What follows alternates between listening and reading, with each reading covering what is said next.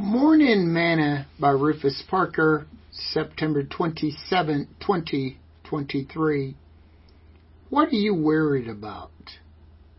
Then spake Haggai, the Lord's messenger, and the Lord's message unto the people, saying, I am with you, saith the Lord. Haggai chapter 1, verse 13. Today's morsel. Do you ever wonder why in Scripture it seems that every time the disciples encountered trouble that they couldn't handle, Jesus always showed up? That is to teach us that He is with us. God can't violate His promise nor go against His word. Some people like to think that God isn't fair or that He doesn't answer their prayers, but that is not a true statement. God always answers His word.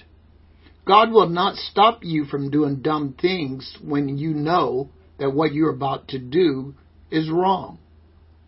And He's going to allow you to feel the consequence of your actions and decisions too.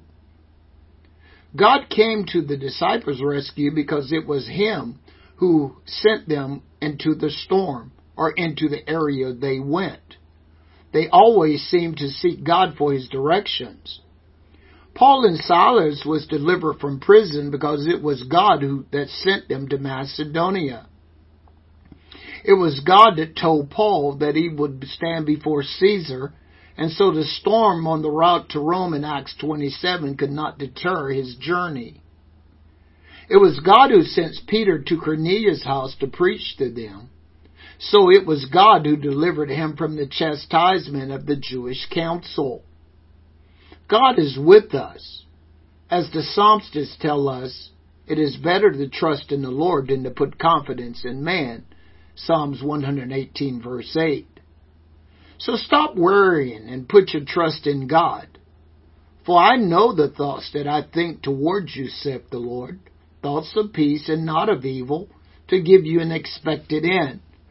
Then shall you call upon me, and you shall go and pray unto me, and I will be hearken unto you, and you shall seek me and find me, when you shall search for me with all your heart. Jeremiah chapter 29, verse 11 through verse 13. Are you seeking God for your direction? Then you can believe Him and trust Him. Sing this song with me today. What a friend we have in Jesus, all our sins and griefs to bear. What a privilege to carry everything to God in prayer.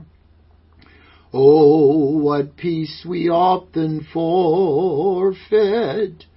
Oh, what needless pain we bear, all because we do not carry everything to God in prayer.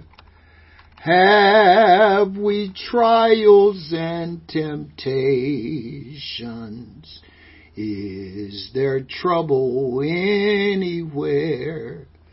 We should never be discouraged. Take it to the Lord in prayer. Can we find a friend so faithful, who will all our sorrows share? Jesus knows our every weakness. Take it to the Lord in prayer.